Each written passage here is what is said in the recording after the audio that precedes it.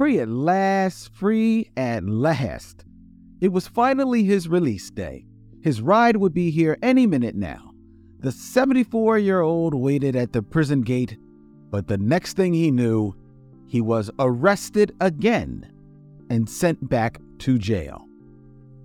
This is 2 Minute Black History, what you didn't learn in school.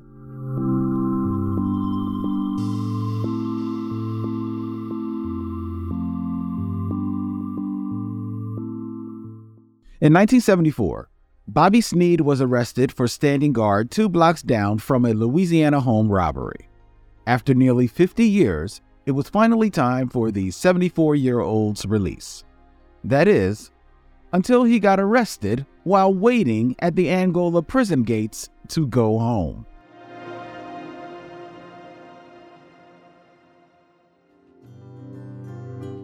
Sneed was scheduled to be released in March 2021, but 4 days prior, he collapsed and was hospitalized. Even though they couldn't confirm he had used drugs, they revoked his parole. In November, they made the same accusation. Both charges were later dropped, but that didn't stop the parole board from using them to haunt him later. Even though Sneed was still incarcerated during these incidents, the board charged him with violating his parole before he even had the chance to be out on parole. It was only after petitioning the parole board for illegal activity after his December 2021 arrest that Sneed finally won the right to go home. But here's another issue. Sneed had asked for drug treatment multiple times. It even costs less to pay for treatment than to lock him up away from his loved ones. Still, authorities chose torture over help, blatantly displaying how prison isn't about rehabilitation.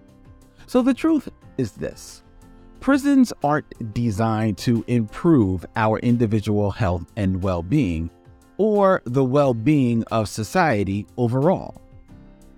They're simply designed to be cruel. In order to move towards the future, you've got to look to the past. This has been 2 Minute Black History, a podcast by Push Black. Show your support by sharing this episode on your social media and join us in amplifying stories we all deserve to know.